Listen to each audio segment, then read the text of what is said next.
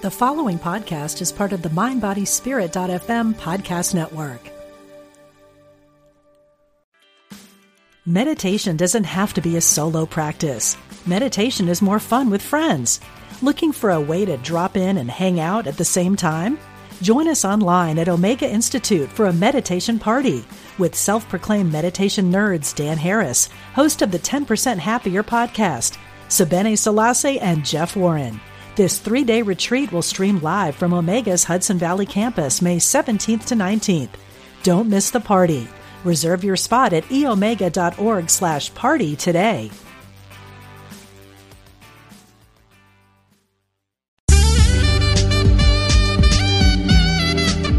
Unity Online Radio, the voice of an awakening world.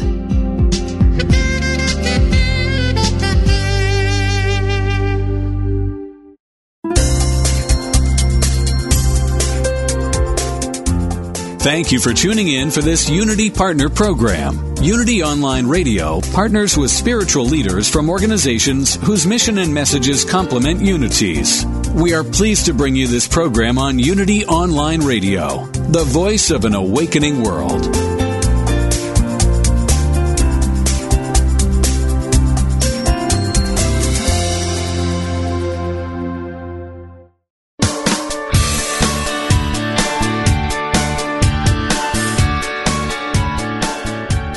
Welcome to Main Street Vegan with host Victoria Moran. Victoria is an author, inspirational speaker, and a certified holistic health counselor and vegan lifestyle coach. She's here to entertain, educate, and inspire you on your journey to look and feel amazing, eat extraordinary food, help animals, and create a physical body perfectly attuned to spiritual growth. Now, let's get this party started. Here is your host, Victoria Moran. Hey everybody, welcome to Main Street Vegan. I am your host, Victoria Moran. I'm the author of Main Street Vegan, the director of Main Street Vegan Academy, and I do vegan lifestyle coaching and holistic health counseling. So that means if somebody really, really wants to go vegan and wants to get the red carpet one-on-one help, this is how I spend my days and evenings, and it is a very, very good life because this is a very good way of life, and I'm so happy that you're interested in it today and that you have tuned in. If you're listening live, this is the beautiful, beautiful holiday week of both Easter and Passover, and there are signs of spring, certainly in some parts of the country. We had some sunshine today, and it was over 40 in New York City, a very, very good thing. And I am here with my sometime sidekick, Diane Wentz. Diane is VeggieGirl.com, a graduate of Main Street Vegan Academy, and also a certified holistic health counselor practicing in the great Garden State of New Jersey. How are you doing today, Diane? I'm doing well today. Glad to hear it. Glad to hear it. Now, Diane and I were having a little chat before the show, and we decided that this question, if you would like to call in and answer it, will win you a copy of the book of the day. Today's book is The Emotional Eater's Repair Manual, a practical mind-body-spirit guide for putting an end to overeating and dieting.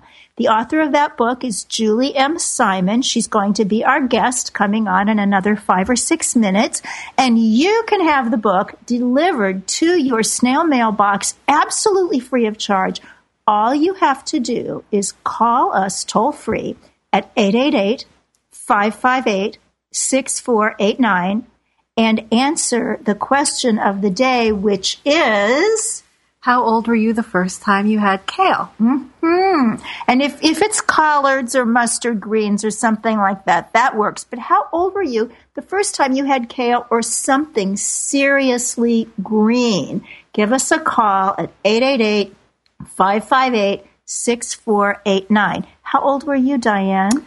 I think the first time I had kale was probably about 4 years ago. I'm not exactly sure. I can't remember really my first kale experience, but I'm thinking it might have been a kale chip.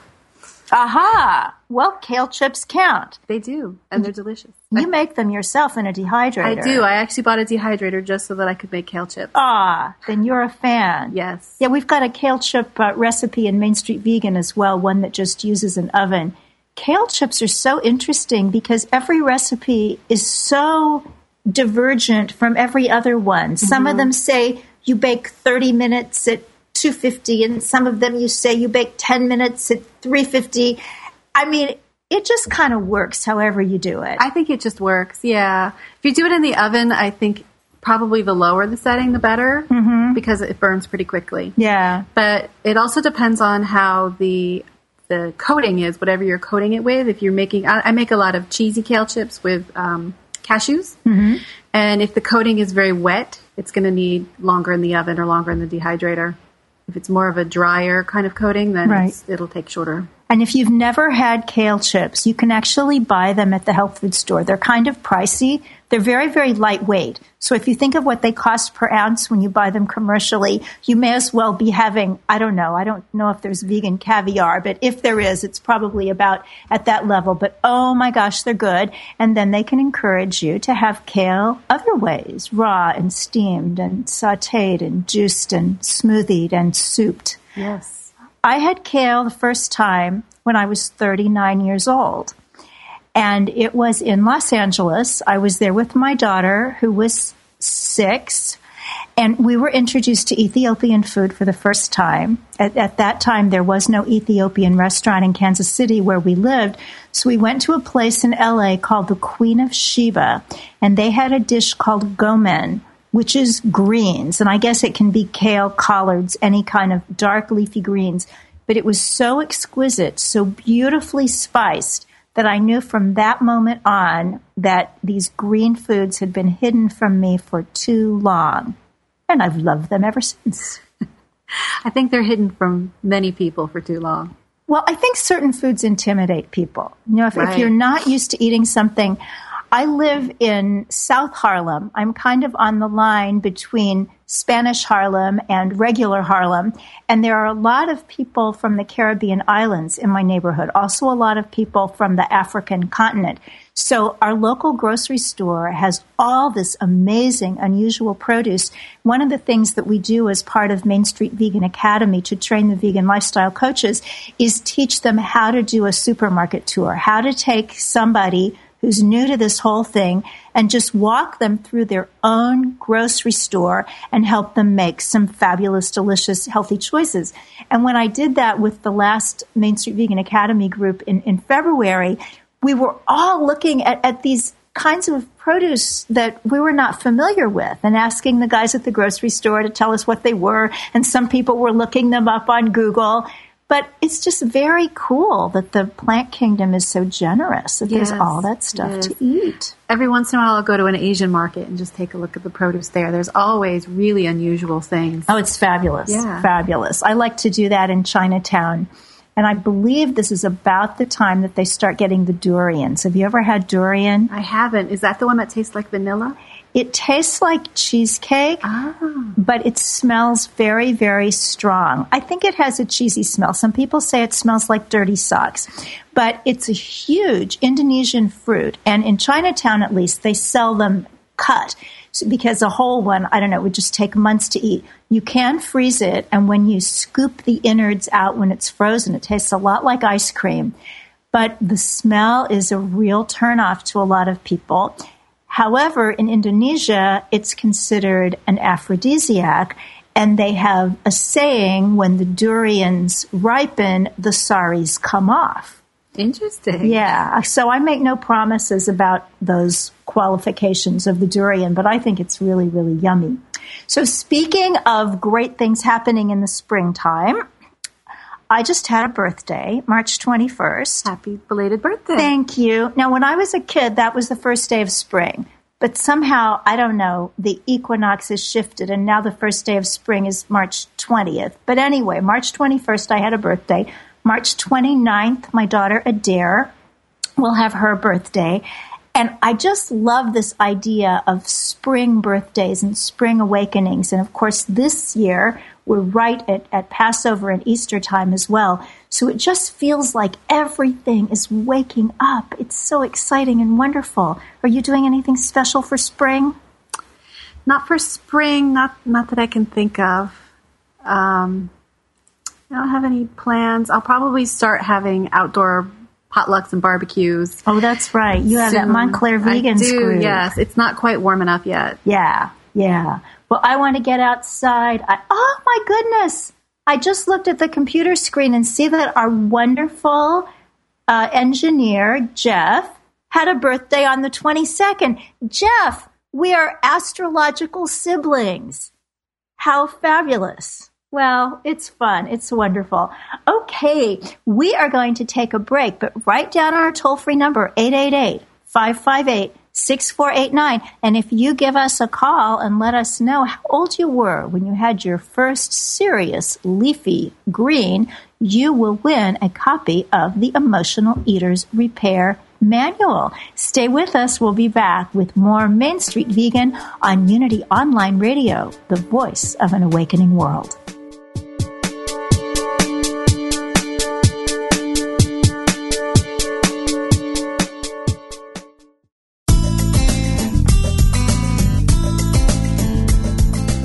Unity Online Radio is affiliated with Unity, a nonprofit organization specializing in prayer, publishing, and spiritual education. If you enjoy our programming and would like to support this ministry, go to www.unity.fm and click on Donate Now to make a contribution. You can make a one-time or recurring monthly donation. Thank you.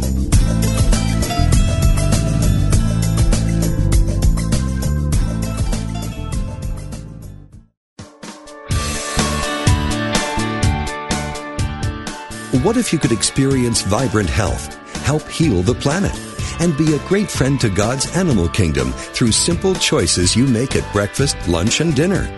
Authors Victoria and Adair Moran say you can do this easily, affordably, and deliciously in their new book, Main Street Vegan.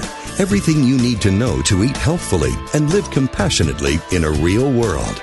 Loaded with practical tips, straightforward information, and fabulous recipes, Main Street Vegan will help you on your journey toward a plant-based diet.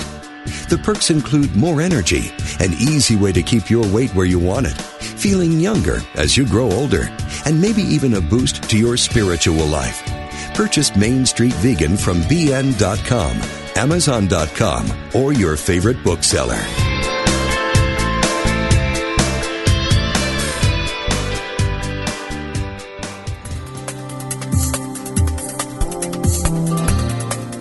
What if you were intentional about your life, committed to having more energy and being more vibrant? Join Reverend Temple Hayes, Senior Minister of First Unity at Unity Campus in St. Petersburg, Florida, as she guides you on a journey to an intentional and energetic life. Empower your life and fully express the wondrous energy, love, and joy you hold in your wildest imagining. Joyfully and actively know that more important than what happens after you die is the deeper and enriching concern for what happens while you're living. How can you experience an incredible life right now? Learn how each week on The Intentional Spirit, Seeing and Being, Wednesdays at 1 p.m. Central Time, right here on Unity Online Radio, the voice of an awakening world.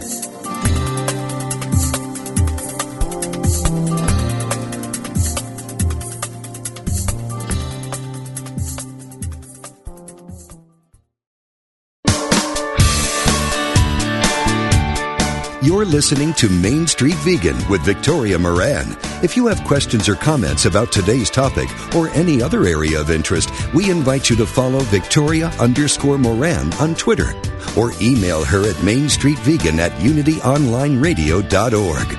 Now, back to Main Street Vegan. Hey, everybody. Welcome back. I'm Victoria Moran. I'm here with Diane Wentz, and we are about to introduce our wonderful guest, Julie Simon. Julie is a licensed psychotherapist and life coach with more than 20 years' experience in helping overeaters stop dieting, heal their relationships with themselves and their bodies, lose excess weight, and keep it off. You know, that is possible because yours truly has done it.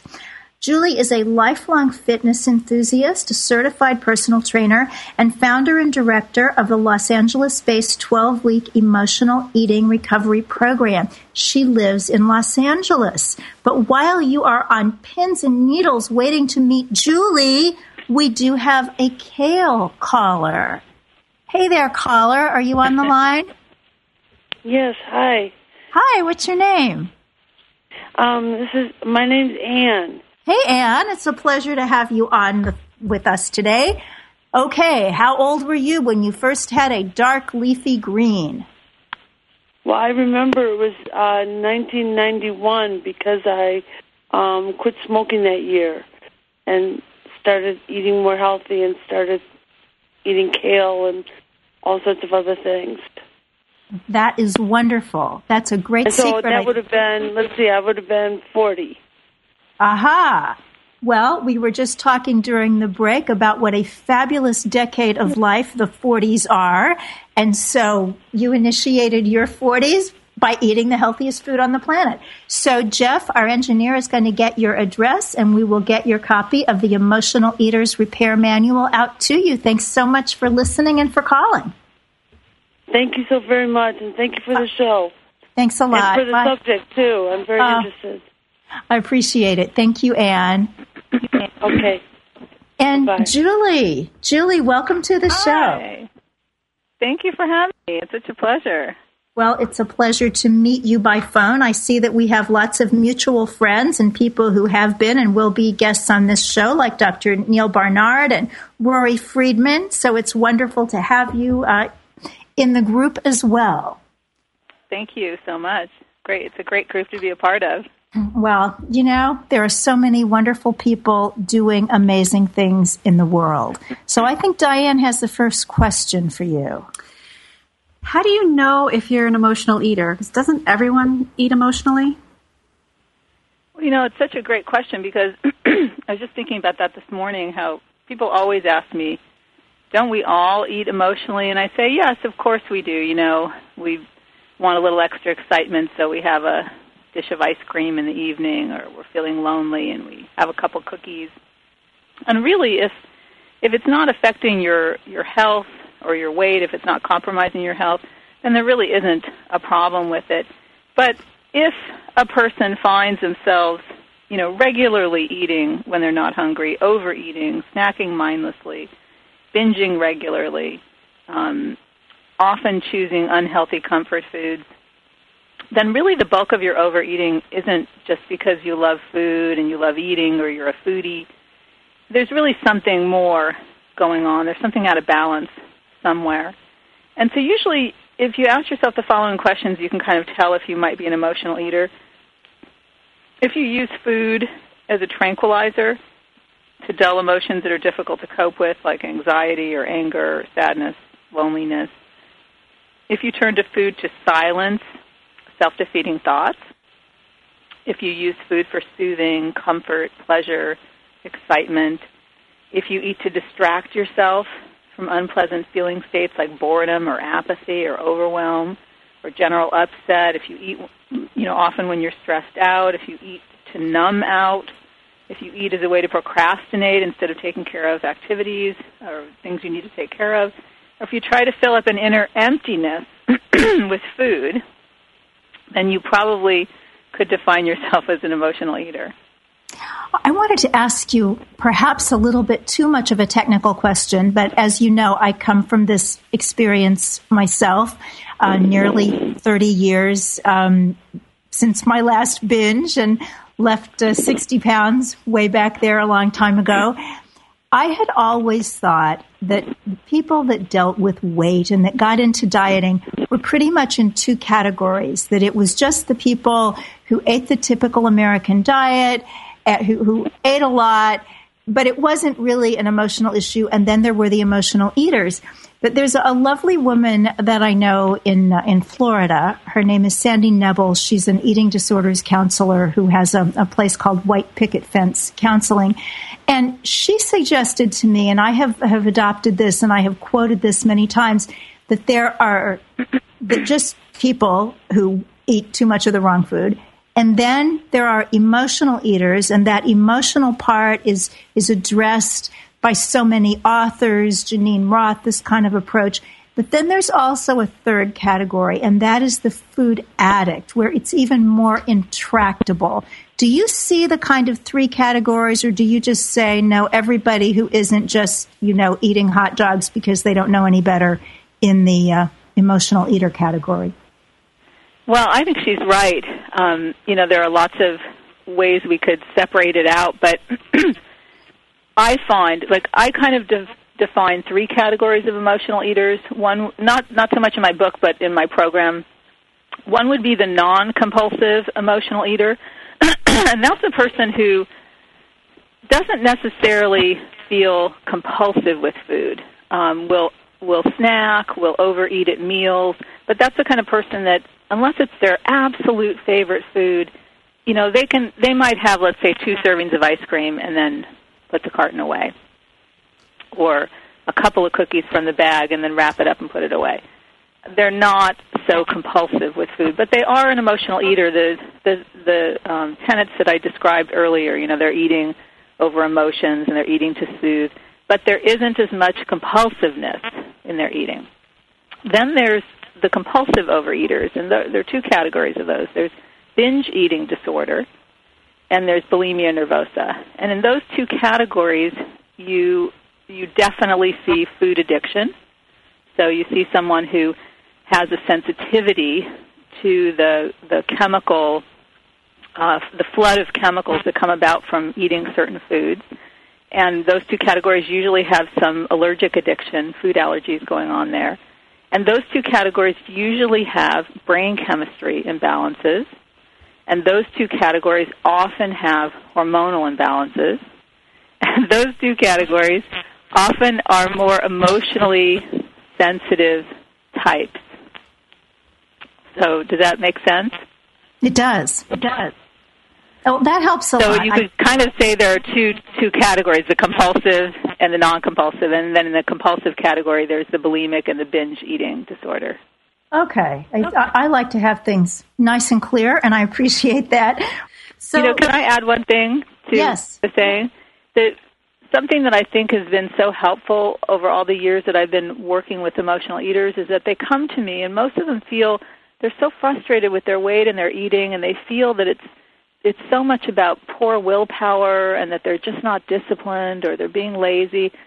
And so many of them, like what you're saying, so many of them fall into the compulsive eating category, and they do have food addiction, and they do have these hormonal imbalances, and they do have brain chemistry imbalances. And so they're often, even though it's not great to know you have all that going on in your body and brain, they're often very relieved to know that it's not just that they're lazy and undisciplined, that they've got some complications that are making food very, very attractive to them. I'm so glad that you talked about that, because that was one of the great things for me in my own recovery when I finally realized I was responsible for doing something about it, but it wasn't my fault. It wasn't like having, a scarlet A on my forehead or something. There was a wonderful blog post posted anonymously at ourhenhouse.org, a wonderful animal rights organization. And it's a woman who is in recovery from compulsive eating, a woman who is a vegan.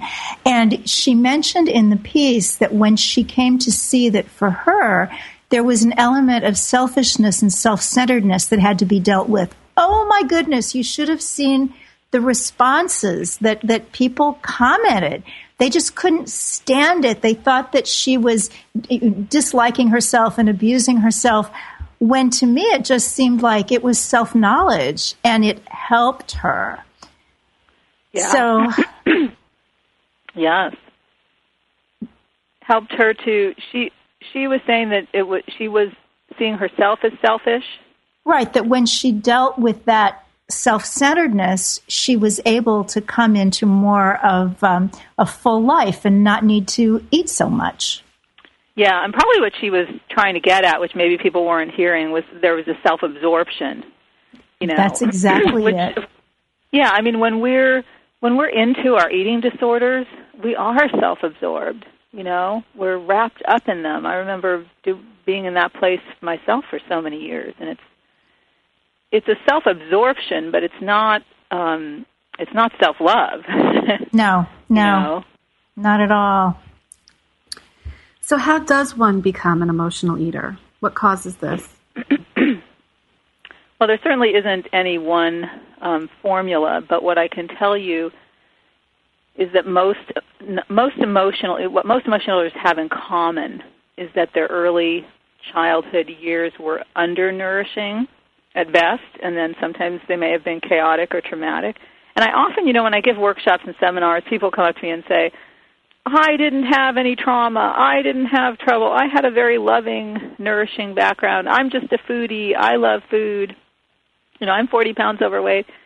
And I'll say to them, you could even have had super loving caregivers, but if they did not learn how to self-soothe, and if they did not learn how to grieve and mourn losses and disappointments, they wouldn't have been able to teach you those skills.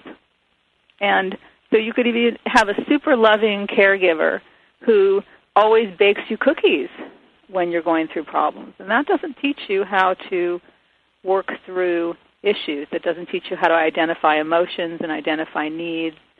It doesn't teach you how to reframe self-defeating thoughts. So most emotional eaters have had caregivers who were unable, in certain respects, to meet their needs. And so early on, we learn to turn to food. Food is soothing, it's comforting, it's predictable, it's a guaranteed good time, right?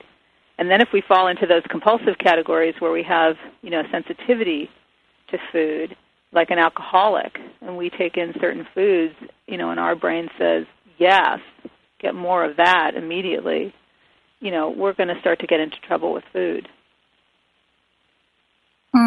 You are one smart lady, and your website for people who are listening is overeatingrecovery.com. Now, as one who's been through this, I can tell that you've been through this without even reading your book or your press release. I would have known that just by listening to you. Can you tell a little bit of your story?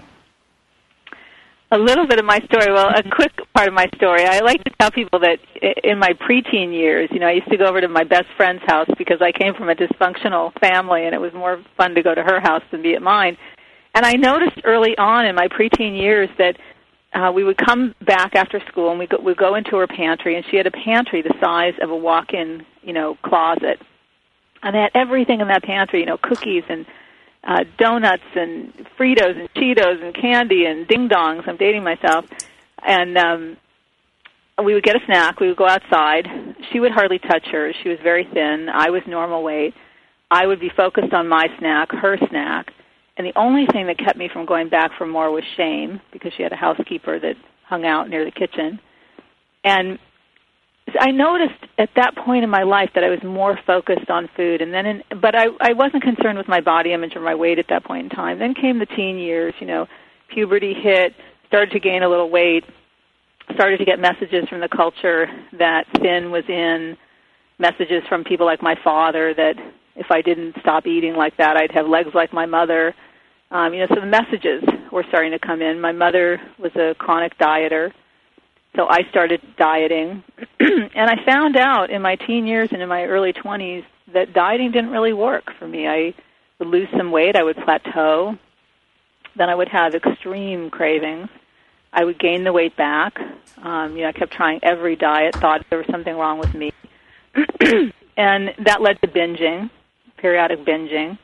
But I always intuitively thought there was something wrong with the dieting concept because it didn't make sense. I was cutting my calories and I wasn't losing the weight that I theoretically should have been if I were cutting my calories. And I had this turning point. So I dieted and overate and did all that stuff through my 20s and through college. And binged and starved and over-exercised and did everything I could. And I had this kind of epiphanal turning point in my late 20s when I was at my heaviest weight. I was walking on the beach in Venice. I saw this woman. She was heavier than me. She was in a bikini, and she was playing with her kids and throwing the ball and having fun. And I looked at her and I thought, oh my God, she definitely has something I don't have. She has this freedom inside of herself to be her, to not be concerned with her body image, to get in a bathing suit, which I would never do, and at that point in time, in front of people, no less. And I was so envious of her, and I made a decision that day. I said, I'm never going on another diet again, ever. I don't care if I stay at this weight forever. I'm going to go out, and I'm going to buy clothes that fit my body, because at the time I was a CPA, and MBA, CPA, I was wearing these suits, and they were tight, and I was uncomfortable all the time. And I'm going out, I'm buying clothes, really nice, lovely outfits that fit my body at this weight. I'm not putting myself on another diet. I'm going to eat when I'm hungry. I'm going to try and make a healthy selection of foods. I'm going to stop when I'm full. I'm not going to guilt myself for transgressions. And what was so wonderful about that was two things. One, I stopped dieting. Two, it was a very early beginnings of self-acceptance. Began to self-accept my body as is. My weight started to stabilize. The binging stopped. And lo and behold, I started to lose some weight. And all of that was great. But then I started to notice over time that the overeating was coming back. I wasn't binging, and I wasn't dieting, but the overeating was coming back. And so then I set out for a number of years to really get to understand what were the pieces of this overeating puzzle. Why could I not, like an animal in the wild, maintain my weight in an optimal range easily? And so over time, I began to find out all the pieces of the puzzle. I began to understand that I had hormonal imbalances. I had very serious PMS. That would throw me off every month and trigger huge sugar cravings. I had brain chemistry imbalances that I inherited in my family. My mother's bipolar. So I had a depressive gene, if you will. The depression, would kick in, and I would overeat because of that. I had food allergies I found out about. If I eat a scone, it's like I might as well like mainline crack. That's how my body is with pastry flour. So I began to understand the pieces of this puzzle. I also began to understand all the emotional self-care skills that I was missing because I came from such a dysfunctional background. Began to get those into place, and I'm sure we'll talk a little bit about the self-care skills. And then I began a spiritual journey, and I began to understand kind of what I call soul care skills, ways of quieting my mind and letting go of attachments that didn't serve me, and began to put all the pieces together, and my life just began to get better and better and better. And at some point I decided I've got to become a therapist, and I've got to help people deal with all this. And then 20-plus years ago I decided to, start this program, this 12-week emotional eating recovery program, and the rest is history. Oh, and it's beautiful, beautiful history. I relate so much, Julie, to the beginning of your journey because that is precisely what happened for me. I had dieted my entire life. My dad was a diet doctor, so I got every new diet that he got from the medical conventions that were usually in Las Vegas. But finally, when it finally hit, was one day I was at such a bottom. I just said, God, I may never be thin. Just make me free. I just couldn't stand this enslavement to food any longer. So the first thing that I did was join a little gym. It was a little women's gym. And when they said, what is your goal weight? For the first time ever in my life, I said, I don't have one. And, not having a goal weight at a gym is kind of like not having a Social Security number, but they took my money anyway. And just that one statement that I'm going to do something healthy that doesn't have to do with losing weight was really revolutionary. That's so true. It's those moments where we realize that we're just not free when we restrict and deprive and set rules, and we go against what's natural for us. Exactly. Well, we are going to be back after the break with more with Julie M. Simon, author of The Emotional Eater's Repair Manual. Julie's website is overeatingrecovery.com. And if you have a question for Julie, or if you want to get in on this conversation with Julie M. Simon, with Diane Wentz, theveggieGirl.com, and with me, I'm Victoria Moran, Main Street Vegan. Give us a call, 888-558-6489. And we will be back right after these messages.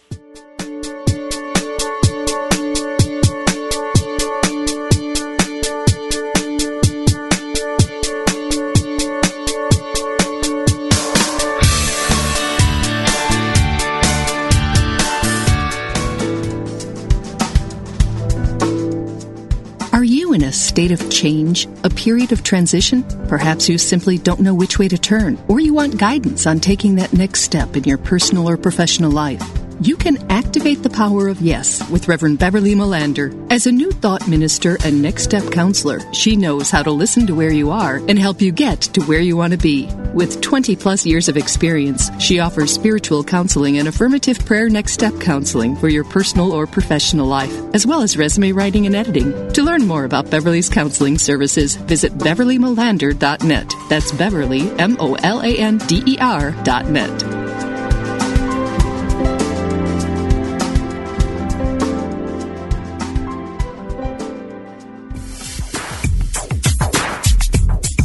God is formless, yet takes many forms. What goes around comes around. Chant the name of the Lord and be free. No one comes to the Father except through me. Ever been confused by the variety and apparent contradiction within world religions? Join Reverend Paul John Roach every Tuesday for insight into those principles held in common by all the great religious traditions in world spirituality, exploring the unity within all cultures and faith traditions. Using discussions, interviews, humor, insight, and practical advice, we will clarify the confusion and reveal simple yet profound truths. Call in with your questions and ideas and help break down the barriers that separate us from one another. That's World Spirituality with Paul John Roach, Tuesdays at 11 a.m. Pacific, 2 p.m. Eastern, here on Unity FM, the voice of an awakening world.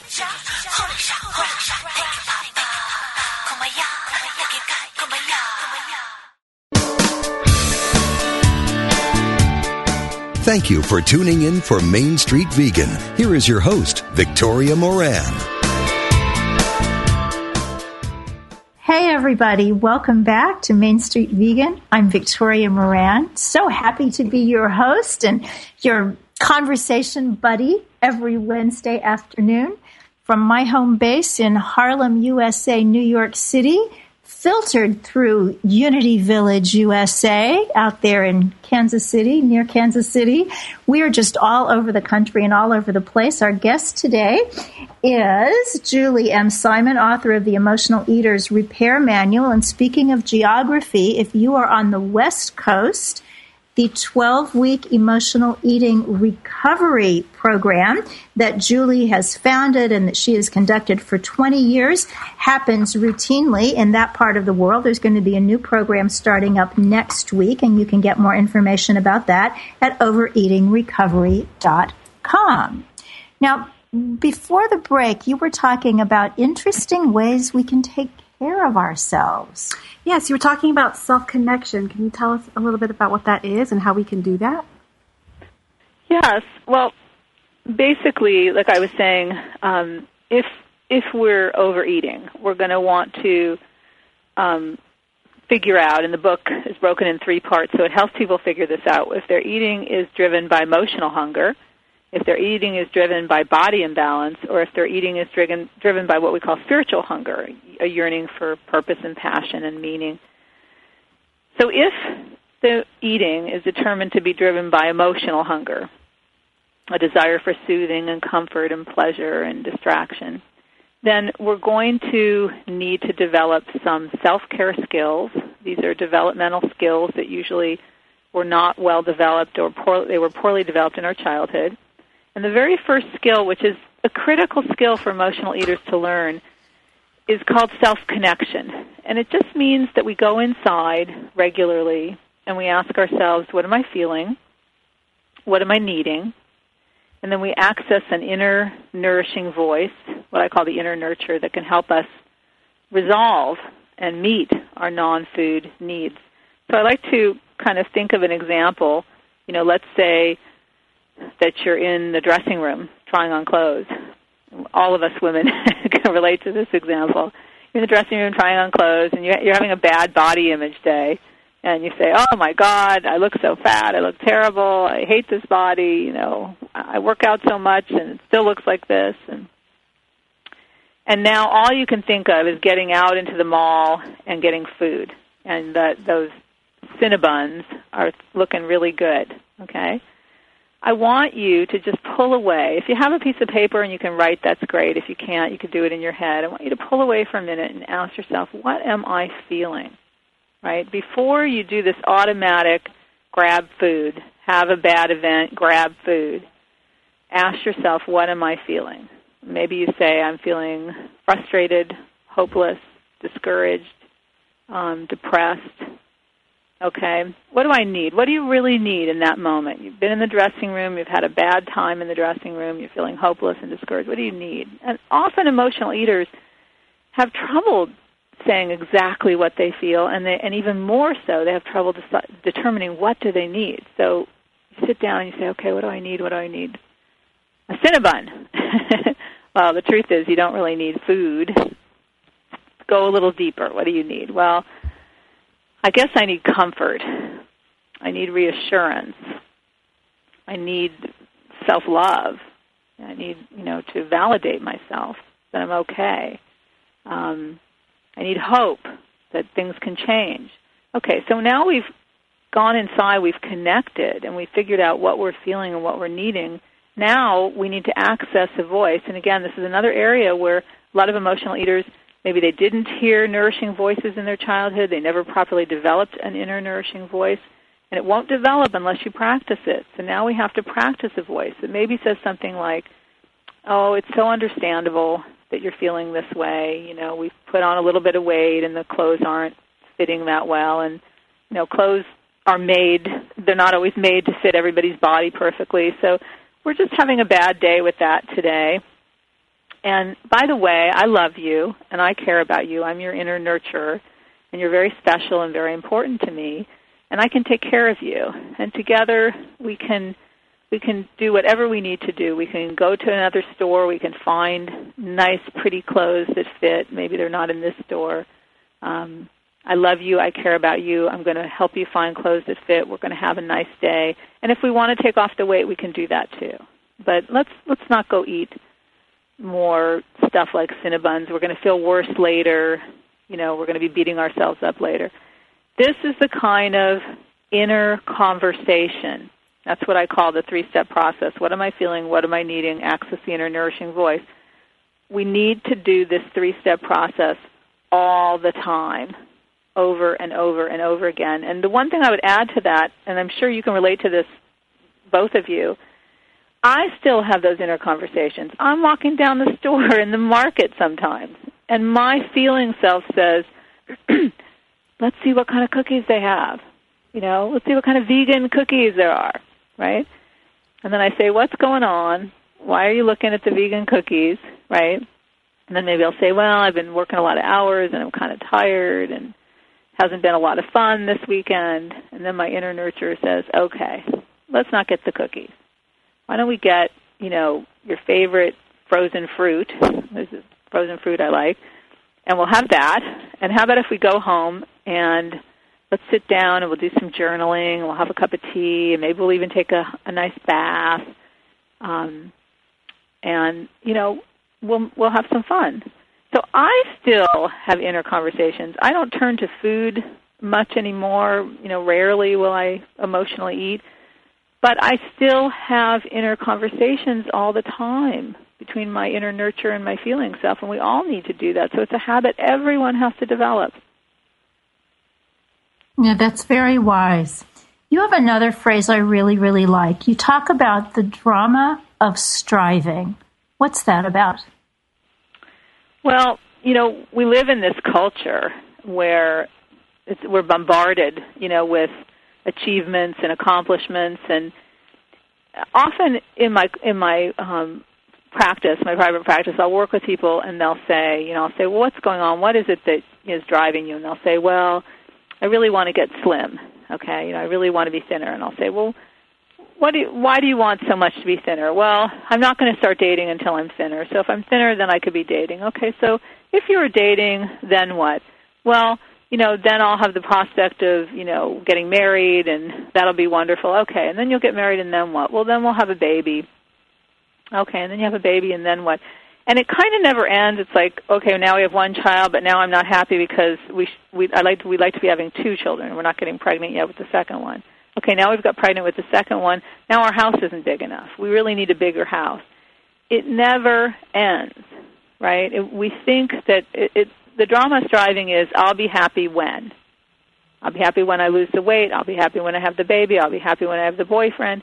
It never ends. And the bottom line is that happiness is a moment-to-moment decision. It's already within you.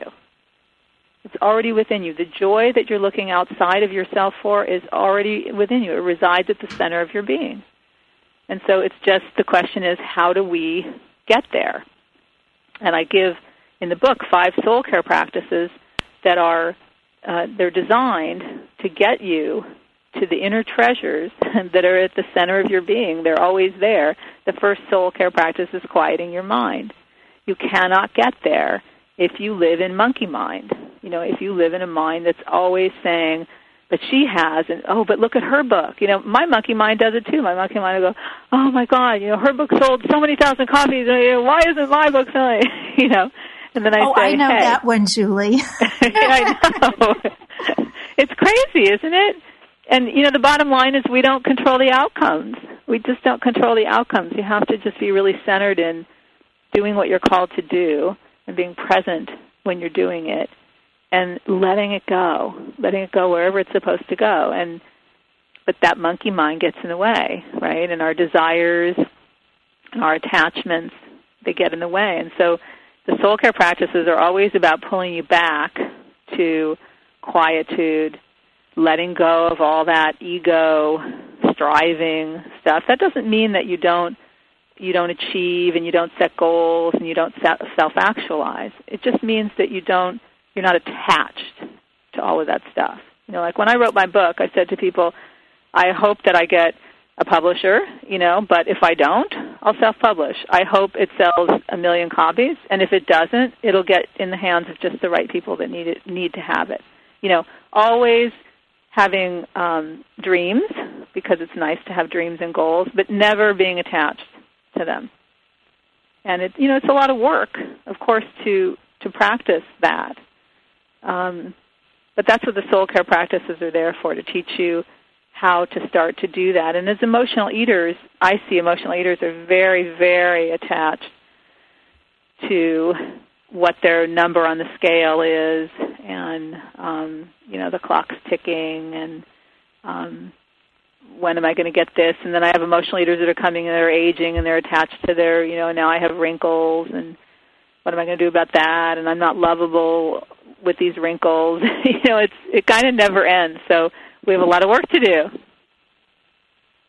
That's just lovely. I live, as I said, in Harlem, and if you take a tour of Harlem, they will take you to a lovely street of beautiful brownstones, and it's called Strivers Row, because in the days when African Americans couldn't live wherever they wanted to live, and they were pretty much expected to live in certain areas, those who were professional, who had more money, had these beautiful, beautiful homes on Strivers Row, because the people who didn't live there saw them as just working so hard to just do better and get the next thing and make a better life. And so to an extent, that's the American way. But in another way, what you've just described is, I think, what the Buddha talked about when he said that desire is the root of all suffering. When you can't get something and enjoy it without wanting the next thing, it's an addictive cycle. Well, it's so true, like, and it's so true. And what you're describing, like with Strivers Lane, it's almost like, Depression era, where people really valued what they strove for. There was tremendous value placed on it, and gratitude and contentment. Today, it's almost like we just bypass through our goals. Like, well, yeah, I wrote one book, now I need 10 more. You know, it's so different today. The orientation towards striving is so different and somewhat unhealthy, I think, and contributing to more misery than we need to have. You know, but the good news is, I always like to think about the hope. You know, the good news is that as emotional eaters, we can rein this in. You know, we can rein in a lot of this unhealthy drama of striving. And in a way, it kind of takes us back to that self-care skill number 2, which is about learning to catch and reframe those thoughts. You know, that I'm not good enough unless I'm slim, right? Or I'm not good enough unless my book is a New York Times bestseller. You know, learning to take those thoughts and reframe them into more, self-affirming, positive, energizing reframe. So it's another self-care skill that emotional eaters and all of us, right, whether we're emotionally eating or not, need to learn. I always say that all the skills and principles and practices in my book could be used by anybody struggling with anything, because they're just so general. They're just for all humans. Well, and they certainly seem like they work. Now, we just have a few minutes left, and before we finish up, since this is Main Street Vegan, I do want to ask you a little bit about food. Can you tell us about foods consistent with human design? It's a phrase from your book. Yes, in the second part of the book, we talk about body balance. And it would be very hard for us to balance our body out if we continue to eat foods that don't work well for our bodies. And so the second body balancing principle I recommend is that people begin to eat foods that are consistent with their human design. And those foods are unprocessed, whole plant foods. And I know that was a huge shift for me. I made the shift to being a vegan probably about 12 years ago, and prior to that, on and off vegetarian for many, many years. And, we know solidly that processed foods, refined grain products and sugars and things are not healthy for us. But a lot of people don't really know that animal proteins, animal foods, really trigger cascades of dopamine in the brain.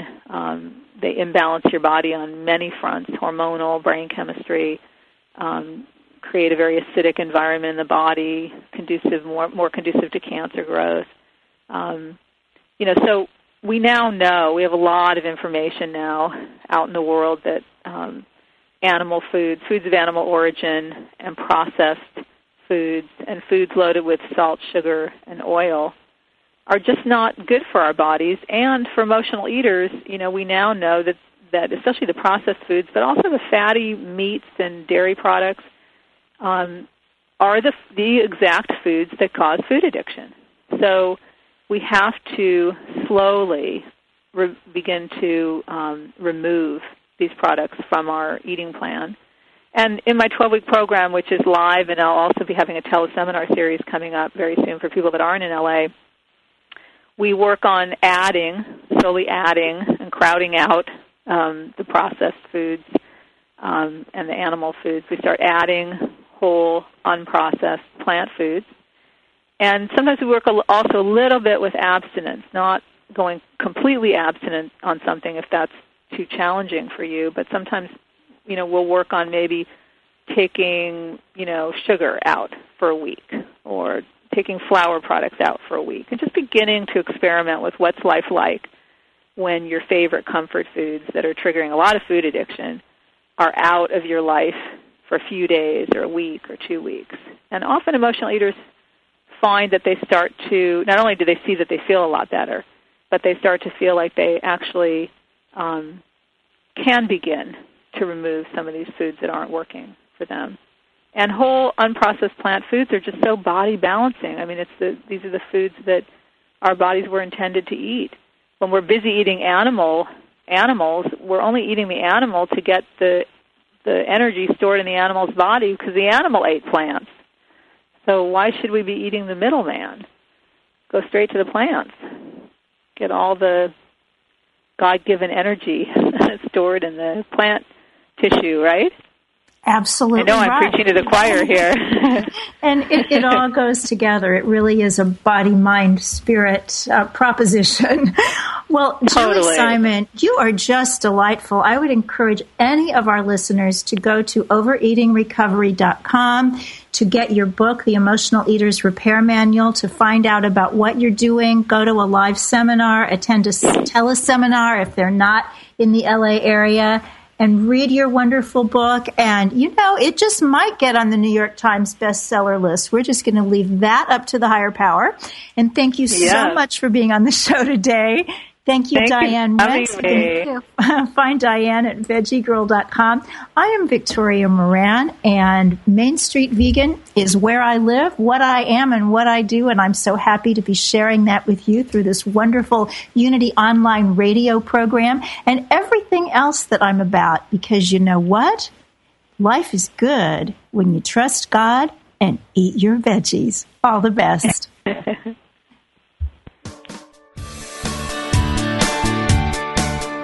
Thank you for listening to Main Street Vegan. Join us every Wednesday at 2 p.m. Central Time as Victoria Moran entertains, educates, and inspires you on your vegan journey. This program is sponsored by Main Street Vegan. To learn more about Victoria or to explore training with Main Street Vegan Academy as a vegan lifestyle coach, go to www.mainstreetvegan.net. That's www.mainstreetvegan.net.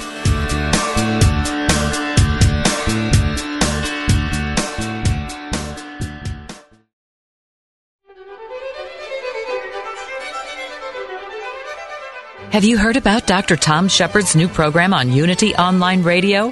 Tom Shepard, isn't he the Unity Magazine question and answer guy? Right. Well, they've actually turned him loose with a radio show, and I hear it's going to be pretty edgy. Edgy? Like what? Guest panelists and students from Unity Institute and Seminary. Topics like abortion, gay marriage, war and peace, environmental issues, Islamic fundamentalism, universal health care, religion and politics, current events. Yeah, but they'll all be Unity people, right? Dr. Tom and his students will talk about the hard questions facing all people today, sometimes joined by rabbis, priests, liberal and conservative ministers, Buddhist monks, Baha'is, Hindus. And he's going to interview them on the program? Better, he's going to introduce a controversial topic and let students and special guests go for it. This could get explosive. Does he have guys in black shirts standing by to break up the fights? If I know Dr. Tom, he will keep it both friendly and spirited. Whoa, I gotta hear this. When and where? The program is called Let's Talk About It, and it's on every Thursday at 9 a.m. Central Time, only on Unity Online Radio. So let's talk about it. Definitely, let's.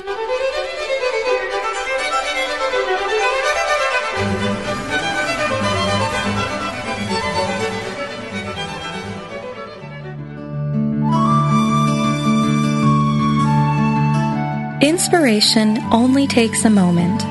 We invite you to focus your attention inward with these words from Elizabeth Searle Lamb. This is a new day. Lead your conscious mind to that still haven of your soul where your indwelling Christ opens wide the doorway of your heart. At once, mind, soul, and body, you are flooded with the light and love of God. You are lifted high above this earthly plane and filled with the radiance of Spirit. Send this love and light on to those whom you hold dear so that it may uplift, heal, and comfort them. As you send this radiance on, you are filled with a new sense of God's power, and you release this power to the whole world to uplift, guide, and bless all people. A day's tasks await you. But God is with you, and with God's help, all shall be done perfectly. This meditative moment is brought to you by Unity.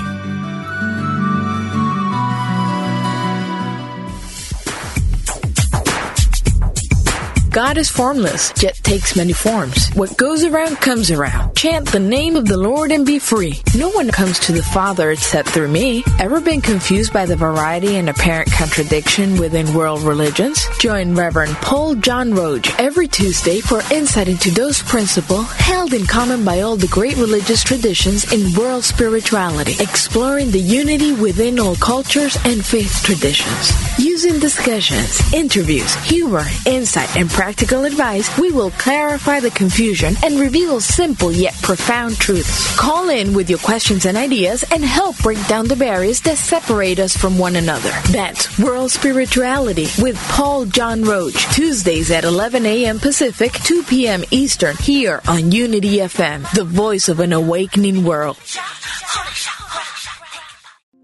Hi, I'm Liz Winter, and I have been a medium and a spiritual development teacher for over 30 years. On my podcast, All Aboard the Mediumship, I want to share the message with you that there is a wealth of love and comfort available to you from the spirit world. On my podcast, you can experience this comfort and peace for yourself through gentle guided meditations and helpful messages. Make sure you subscribe and follow so you never miss an episode. Part of the mindbodyspirit.fm podcast network.